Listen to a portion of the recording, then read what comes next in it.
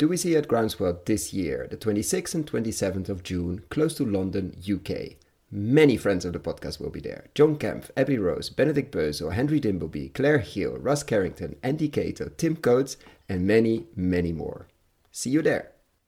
You won't be listening to a typical episode of this podcast. We'll take a deep dive into greenhouses for the production of vegetables. Why? Because the middle class in Asia, Eastern Europe and the Middle East is booming, and they're going to their local supermarket and they're demanding fresh and healthy vegetables, which are now trucked or flown in from thousands of kilometers away. So get ready for a lesson on soilless, high-tech greenhouse production, CO2, freshness and urbanization. Enjoy! Welcome to another episode of Investing in Regenerative Agriculture, Investing as if the Planet Mattered, a podcast show where I talk to the pioneers in the regenerative food and agriculture space to learn more on how to put our money to work to regenerate soil, people, local communities and ecosystems while making an appropriate and fair return. Why my focus on soil and regeneration? Because so many of the pressing issues we face today have their roots in how we treat our land, grow our food and what we eat. And it's time that we, as investors, big and small, and consumers, start paying much more attention to the dirt/soil underneath our feet. Before we get started, I've been recording these interviews next to my day job, and I will definitely continue to do so, and release about an episode a month. But at the same time, I would love to take this further, share more interviews. There are many more stories to share on investing in regenerative food and agriculture. More depth, improve the quality, maybe even doing some video series. So I started a Patreon community, which makes it easy to support creators like myself. If these podcasts have been of value to you, and if you have the means, I invite you to support me and make this happen. For more information, please find the link to my Patreon account in the description below. And now, without further ado, the interview. Enjoy! Welcome to Investing in Regenerative Agriculture, Investing as if the Planet Mattered. I'm Koen van Seijen, your host. Today I'm talking to Dirk Aleven, CEO of Food Ventures. Food Ventures develops and operates high-tech greenhouses close to markets and cities with large vegetable imports, like Kazakhstan, Turkey, Japan, Georgia and Ukraine. Regenerative agriculture in this case is mostly focused on the regeneration of local communities, bringing production and jobs closer to the consumer and not so much on the soil aspect. But we're going to ask Dirk all about this. Welcome, Dirk. Thank you. Thank you, Koen, for hosting me. And to start with a personal question, how did you end up in the world of building high-tech, sustainable greenhouses in places like Ukraine, Japan, Georgia? Well, that's a good question indeed. You must be wondering yourself. You must be wondering about that yourself every now and then. Yeah, I'm not educated in agriculture. My first company, which I started back in 2004, that was a meet-in. We were organizing all kind of business trips for Dutch entrepreneurs to emerging markets. So we were traveling with groups of entrepreneurs to China, to Brazil, India, Eastern Europe, all kind of places. And one of the things I noticed was that almost in every big city and emerging markets we were entering, the international retail was already active, and they were complaining about the supply of fresh vegetables. So basically, they could get all the supplies they needed, but the issue of fresh vegetables was pretty big. So I noticed that the Dutch are one of the best worldwide in producing fresh vegetables, distribution of fresh vegetables. The whole chain is one of the most professional, organized industries around the globe. So we started looking into that, and first idea was to see if we could support the industry to export their technologies to new markets. But that was already done. We saw pretty high-tech greenhouses built everywhere around the globe. In fact, 90% of the Dutch or 90% of the greenhouses worldwide outside of Europe are supplied by Dutch technology providers. But the real issue was that nobody knew how to use these new technologies. So we visited several greenhouses in Eastern Europe, which were underperforming. Yields were 30-40% less than expected, and then which is a problem in because these are huge investments per hectare. We're going to dive into some numbers later, but if you're underperforming here, it really is a problem as a unit, because they're high tech and require a lot of cash to start, a lot of capital, and then you don't want to be 30-40% under your targets, I guess. Absolutely, it's absolutely a huge issue. The issue would be even bigger if it was in the Netherlands. Then for sure they would face financial crises followed by bankruptcies. The fact that they didn't in those markets was simply because the prices for the goods sold was pretty high. So the low yields were compensated by extremely high prices. And that was explained by the fact that these markets are net importers. So they were importing. Well, Russia, as a good example, is importing tomatoes from as far as Israel, Spain, the Netherlands, shipping them for like 3,000-4,000 kilometers by refrigerated trucks, bringing them to the consumers. So you can understand that the prices for the fresh vegetables are extremely high. Another example is Asia, whereas Malaysia is importing by air freight Dutch Trust tomatoes. So the export price of the Dutch tomato is roughly 80 cents, where it ends up at $4 per kilo in Malaysia. So just to get it right, they're flying in Dutch tomatoes from greenhouses here in the Netherlands because there's not the level of sun you might expect to Malaysia to supply supermarkets there. Well, everything is there in Malaysia. And everything is flown in. Wow. Like technically, you could absolutely produce in Malaysia, but nobody does it today. So they're forced to import it. Same goes for Singapore. Perhaps you've seen the news that the Dutch growers are extremely proud on the fact that they can supply bell peppers from the Netherlands to China, air freight. So it's ridiculous. So we're let's not even start about food kilometers there. So this was the reason that we got interested in this industry, and we've noticed the huge lack of know-how on how to grow in high-tech greenhouses. So we decided to do it ourselves. I had no know-how in growing either, but I was lucky enough to involve Dutch growers into my business. So we locked in some really experienced Dutch growers who already had experience in growing outside the Netherlands as well, in Mexico and in Russia and among other countries around the world. And we started our first project in Ukraine, building a greenhouse to produce salad, which we are supplying to the local supermarkets in Ukraine. So that answers your question a bit on how I ended up building greenhouses in Eastern Europe by accident and by seeing the need that we didn't only want to export technology, we wanted to invest ourselves, commit ourselves, and transfer the know-how to use the technologies. Because otherwise it would be one of those many cases where something very high-tech is shipped from, in this case, a very high-tech country. It arrives, maybe it works for a bit, and then either it falls apart or starts, like you said, underperforming, which we've seen 1,000 times in history and probably will see 1,000 times in the future as well, with something high-tech coming somewhere where there's no, let's say, good ground for something high-tech. I mean, unless you're operating it yourself. Yeah, in other industries, you do see better examples where technology and know-how go hand in hand, and operators are more professionally organized and connect themselves with the technology providers. For instance, in the oil industry,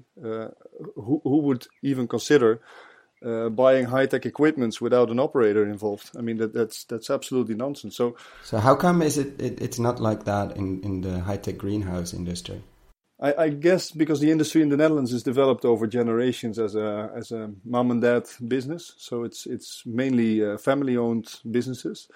Rather like smaller scale. Now we're entering a phase where there's more consolidation and the companies are getting bigger. But so far, it has been literally thousands of growers in the Netherlands organized through corporations. So not having the right scale nor the interest to go abroad. So the operators themselves, they love the Netherlands, which I do as well, but they feel comfortable here, and they have the whole industry organized in the Netherlands, and they have no interest in going abroad. Investing in Ukraine or Kazakhstan or whatever, it requires a different skill set than just being a grower or just being the best grower. And to look at Ukraine as an example, can you explain why first of all, why the shift to supermarkets and thus also more off-season vegetables, and why you cannot just grow them on outside on a non-high-tech, not inside a high-tech greenhouse? Why is it such an interesting country and such an interesting example for your approach?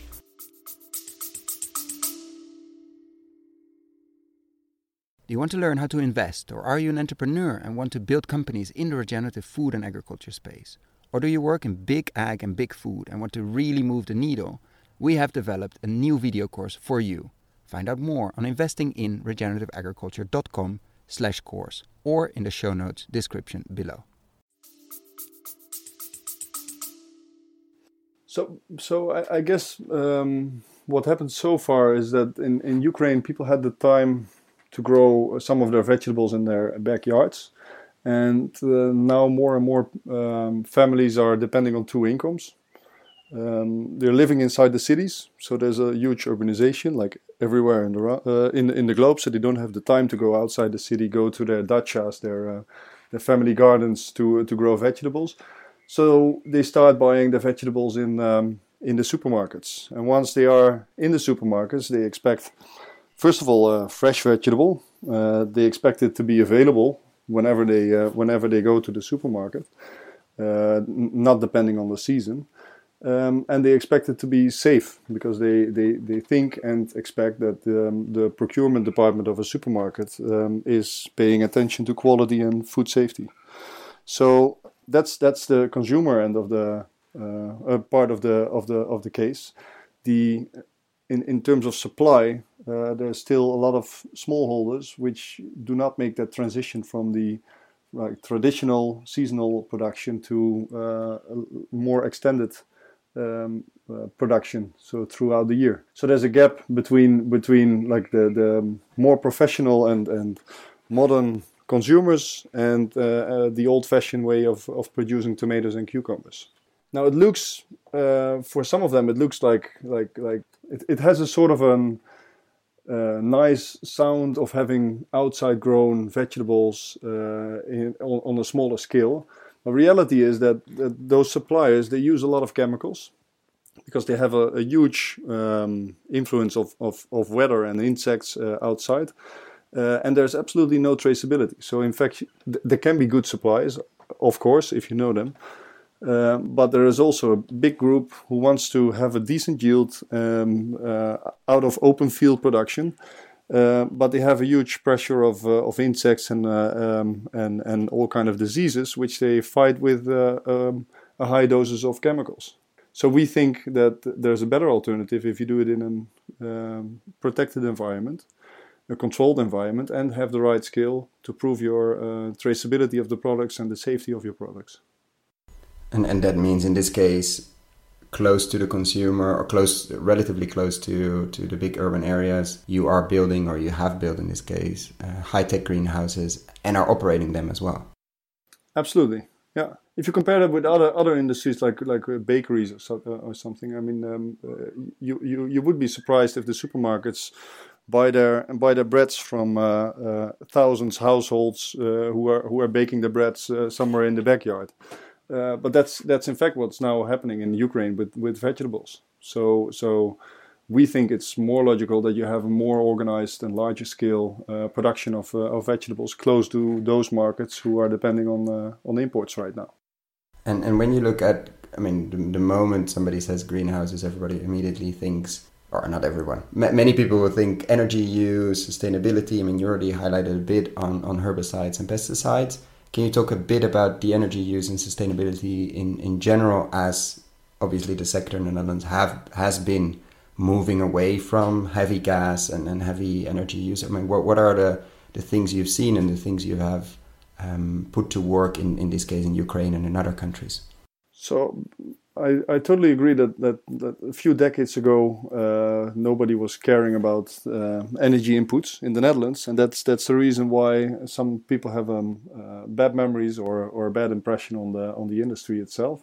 Like today, everybody is from a sustainability angle and from a financial angle looking for alternatives on energy, because the energy use in the end makes like around 1/3 of the cost price of your product.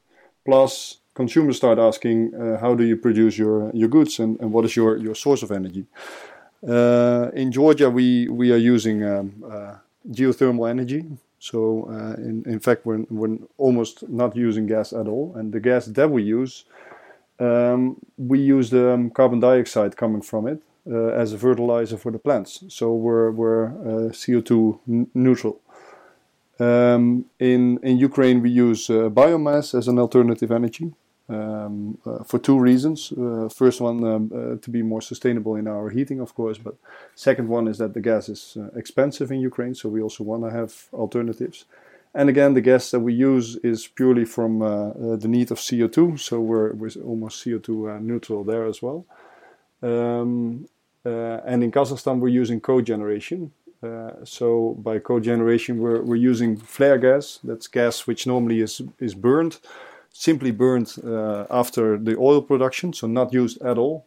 These are the big flames you see on top of pipes if you live or if you happen to live close to oil production or refineries. Exactly. And we're using that gas and generating electricity from it, and the remaining heat, which is coming from this electricity generation, we're using for heating the greenhouse. So it's if I look at the industry today, it's in the genes of every grower to think about energy saving, and the suppliers. Like if you look at the energy consumption today, it's almost like 60% less than 20 years ago, and that's one of the reasons why the old greenhouses are now disappearing in Ukraine. They were still used to very cheap gas in the Soviet Union, so their gas consumption was extremely high.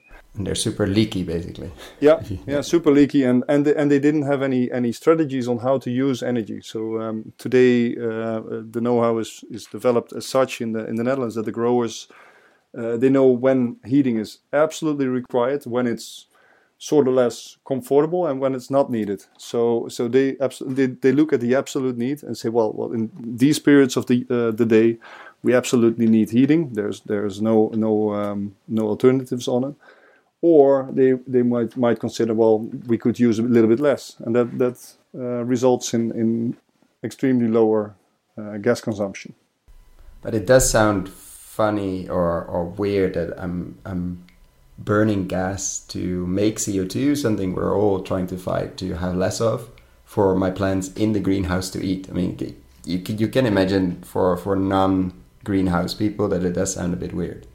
If we would only use it for generating CO2, I would totally agree. What we do use is we work the other way around. So we say, how much CO2 do we need, and in what period, and then we burn the gas. With that burning process, we create heat, which we store in a heat storage tank, and that heat storage tank we can use the heat at the moment we need it. For instance, so in the greenhouse, all the greenhouses that we build right now, they have these heat storage tanks. During the day, when the plant is extremely active, they use a lot of CO2. So we start heating or burning the gas. We store that heat in the heat storage tank, and when the plant is asleep in the night, but still needs like a nice temperature, we use the heating which we have stored in the heat storage tank. So it's not that we are purely burning the gas for the purpose of CO2 dosing. It's a dual use, basically. Yes, absolutely. And would it be, because I've heard and I'm following that industry just a bit, like the carbon capture industry that's trying to drastically lower the price of capturing CO2 from the air and making it available for industries like maybe the greenhouse industry, of course the bottling industry that needs it for your Coca-Cola bottle. Would it be something, but then you don't have the heat, would it be something in the future that you could be, as an industry, clients of this new emerging industry that hopefully for a very low price will be liquefying CO2 so you can use it? Is that something you're dreaming of? Yeah, absolutely. Because it results directly in higher yields. So the plants immediately transform CO2 into tomatoes or cucumbers. So we would absolutely be buying CO2. As a result, like the beauty of a greenhouse is that it's a direct user of heating and direct user of CO2. So you could connect those greenhouses to, for instance, energy plants or any industry which has a waste heat. The disadvantage today is that if you have waste heat only, you still have a lack of CO2. You could supply that if you could take those two things apart. That would be fantastic. At the moment, there's no CO2 for a good price for you guys. Yeah. Well, there is. So it's a matter of math. So sometimes we are interested in buying it. You see that happening in the Netherlands, where the industry is more developed. So distribution of liquid CO2 is better. That's a bit of a problem in countries like Georgia and Ukraine and Kazakhstan, where the industry is not that developed yet to supply us liquid CO2 at a reasonable price. Otherwise, we would definitely consider not using any gas. Very, very interesting. And when you look, let's tackle another big one.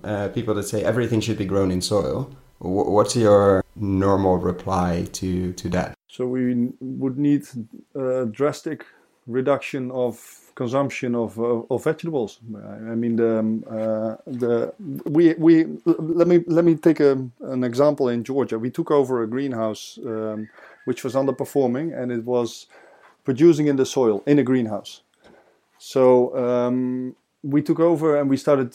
First thing we did was taking samples of the soil, and it was absolutely exhausted. After 3 years already, we could see the results as well in terms of yields. First year was more or less reasonable, and then the yields went down by 20 to 30% per year, and the soil was completely exhausted. So I do understand, it has a bit of an industry feel on a natural product with growing soilers. So I do understand that people have question marks about it. So how we use it is that we are growing soilless, means that we're using substrate, and that allows us to dose exactly the amount of water and fertilizers that the plant needs, nothing more, nothing less. So if you look at things like water consumption, for instance, our water consumption in a soilless environment is 10 times less than an open field production. And that's getting extremely important in countries like Kazakhstan, where there's a lack of water at the moment. In terms of fertilizers, we add the fertilizers through the water. So and we have a drain system. So whatever the plant is not absorbing, we collect it in the drains. It's coming back in a drain pit, which is cleaned with UV again, and then we reuse those same fertilizers. So we reduce 30% compared to a non-drained system, and if you would compare that with an open field production, that's even more. So in those terms, we're much more sustainable than open field production. So my answer would be it's more of a question like, how many people do we think we can feed on this planet? And I think we all understand that there are more people coming, so we should be finding ways on reducing the inputs, maximizing the outputs, so that we have a maximum transformation from input to food.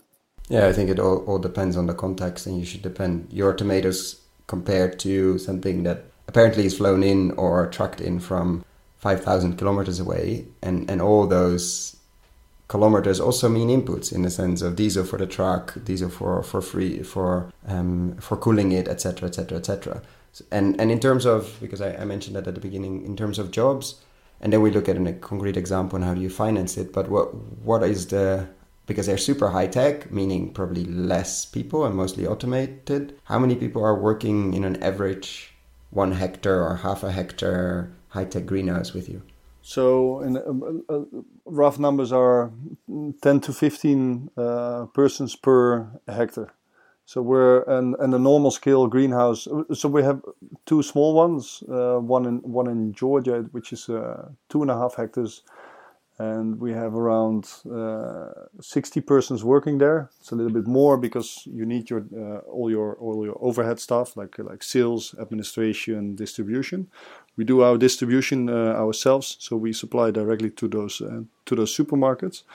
But the one we're building now in Kazakhstan, it starts with 5 hectares and it's growing to 20. That will be starting point roughly 70 to 80 in the beginning, and then we'll end up somewhere around 200 to 250 people working there. And that's year round, because you're not seasonal, which is a huge thing in agriculture. Yeah, absolutely. And we aim to keep our staff as much as possible. So in Georgia, we have the same staff since the beginning, because in the end, the yields are determined by the know-how of your staff, not only the grower, of course. So we want to make sure that everyone who works with us stays with us. So we pay very decent salaries. We try to create very transparent culture and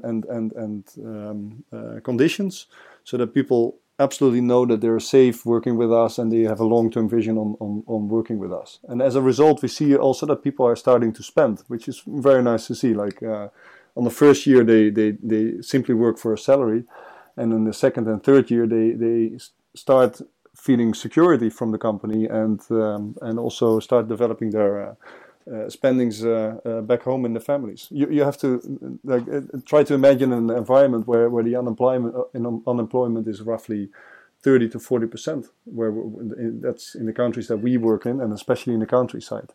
So the difference we can make for those who working with us is huge. Yeah, and let's not forget, you need customers to be able to buy your produce at the end. Yep.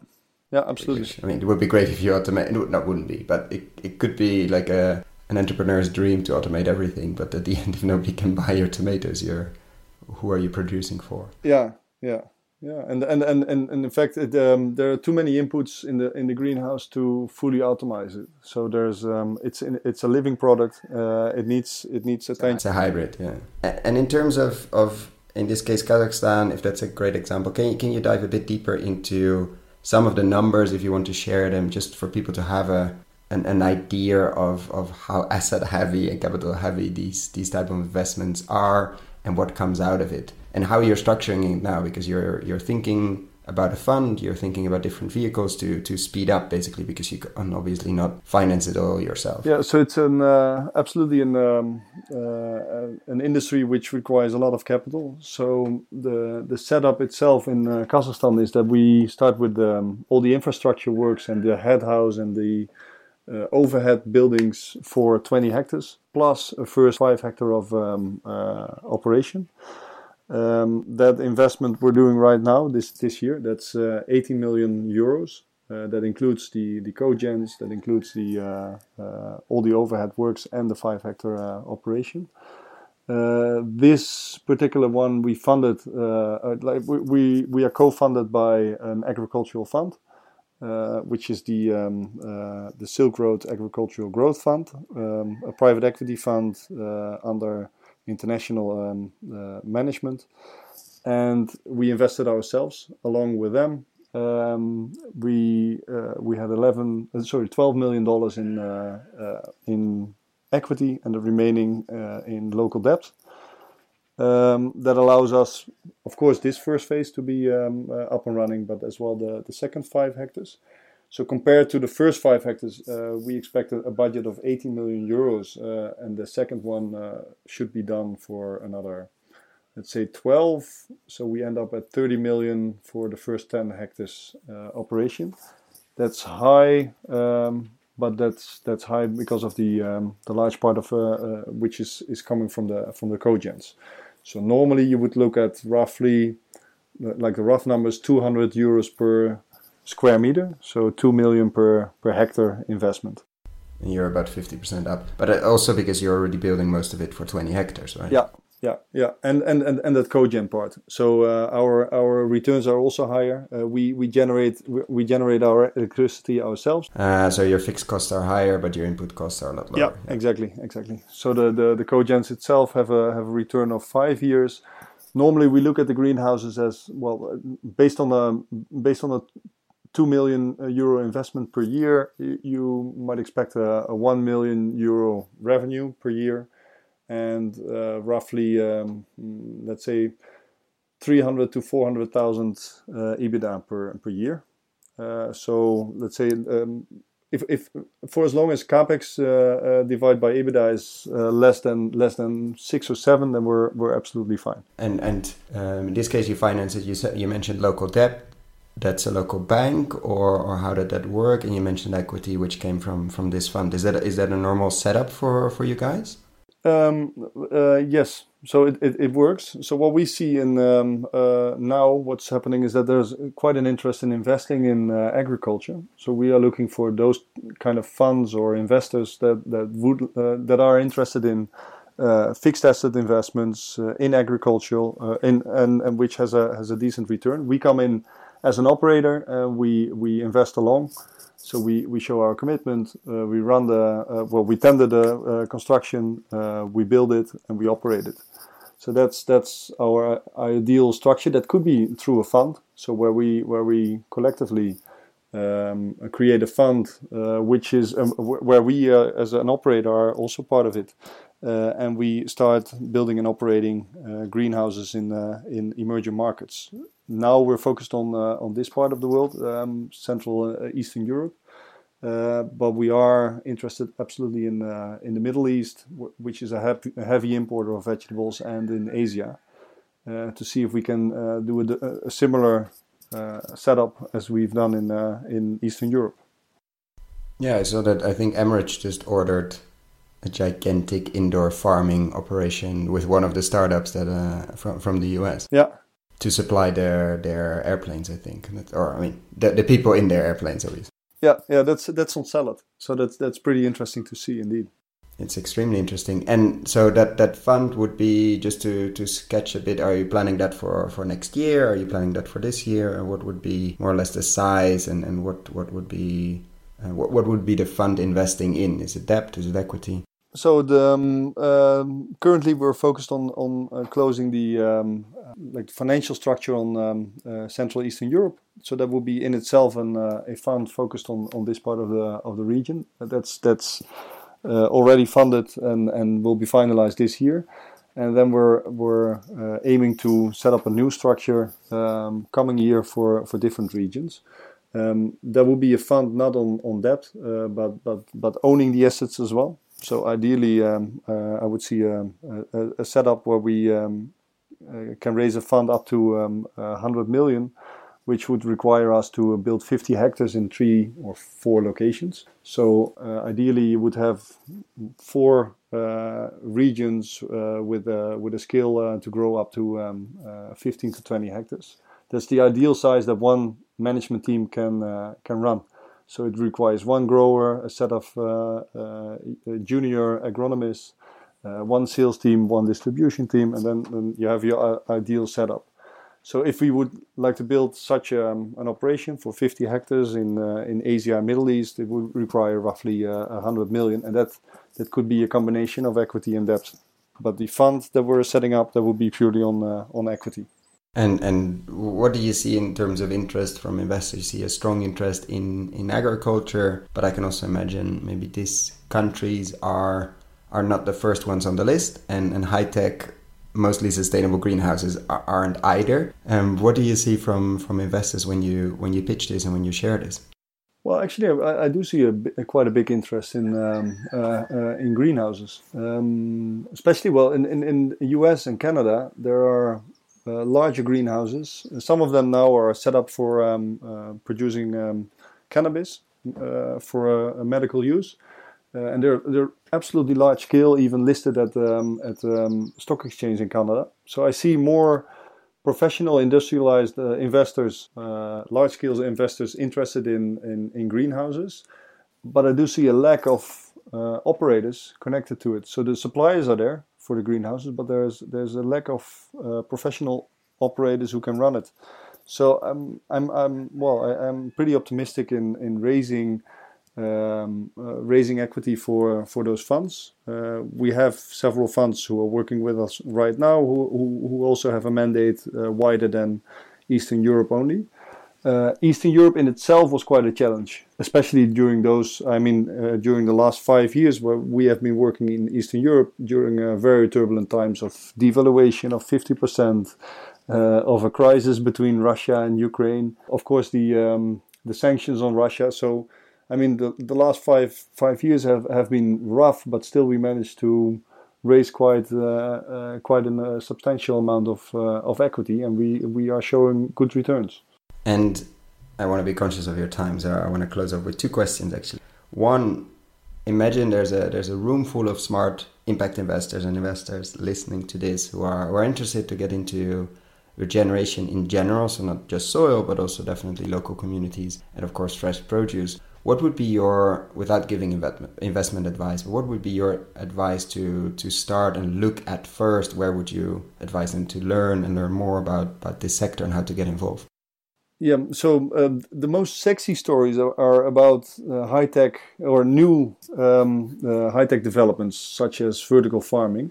And those attract a lot, like a huge amount of capital right now. My advice would be to try to avoid stories on marketing and like all kind of how to say sexy stories on the industry. In the end, it's food that needs to be produced on reasonable terms at a reasonable price for a consumer. And on vertical farms, as an example today, I mean, I'm very interested in. I see the industry as interesting, and I see the technology as promising. But today, capex per kilogram plus opex per kilogram cannot even be close to what we can do in high-tech greenhouses ourselves. So it doesn't add up in the end, and it's a niche product for a niche market, which is in itself interesting, but you can't scale it. So my advice would be just to always make sure that you keep your numbers right and compare it with the industry standards to make sure that you have a competitive advantage in the longer run. I don't think a business case could survive on marketing only and saying that vertical farming is the solution, so consumers in the end are willing to pay 3 times more on the product. In the end, consumers are willing to pay a premium on a good high quality product, but not 3 times more.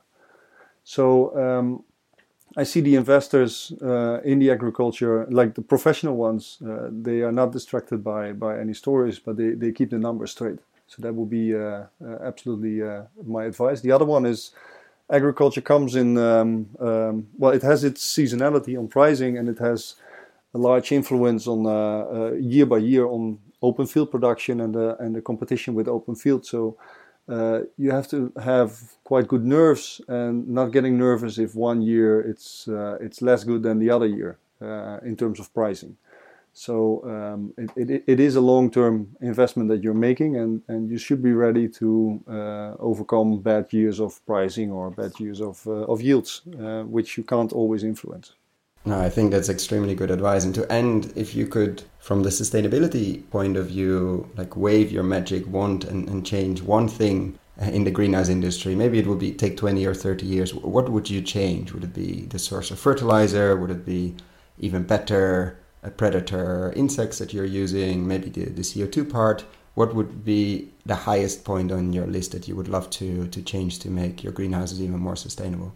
I guess it's in energy. So energy would be the combination of electricity and heating, and I do see like huge opportunities in the tropics where there is a high amount of sunlight, but the temperatures are not correct, so you need to cool it down.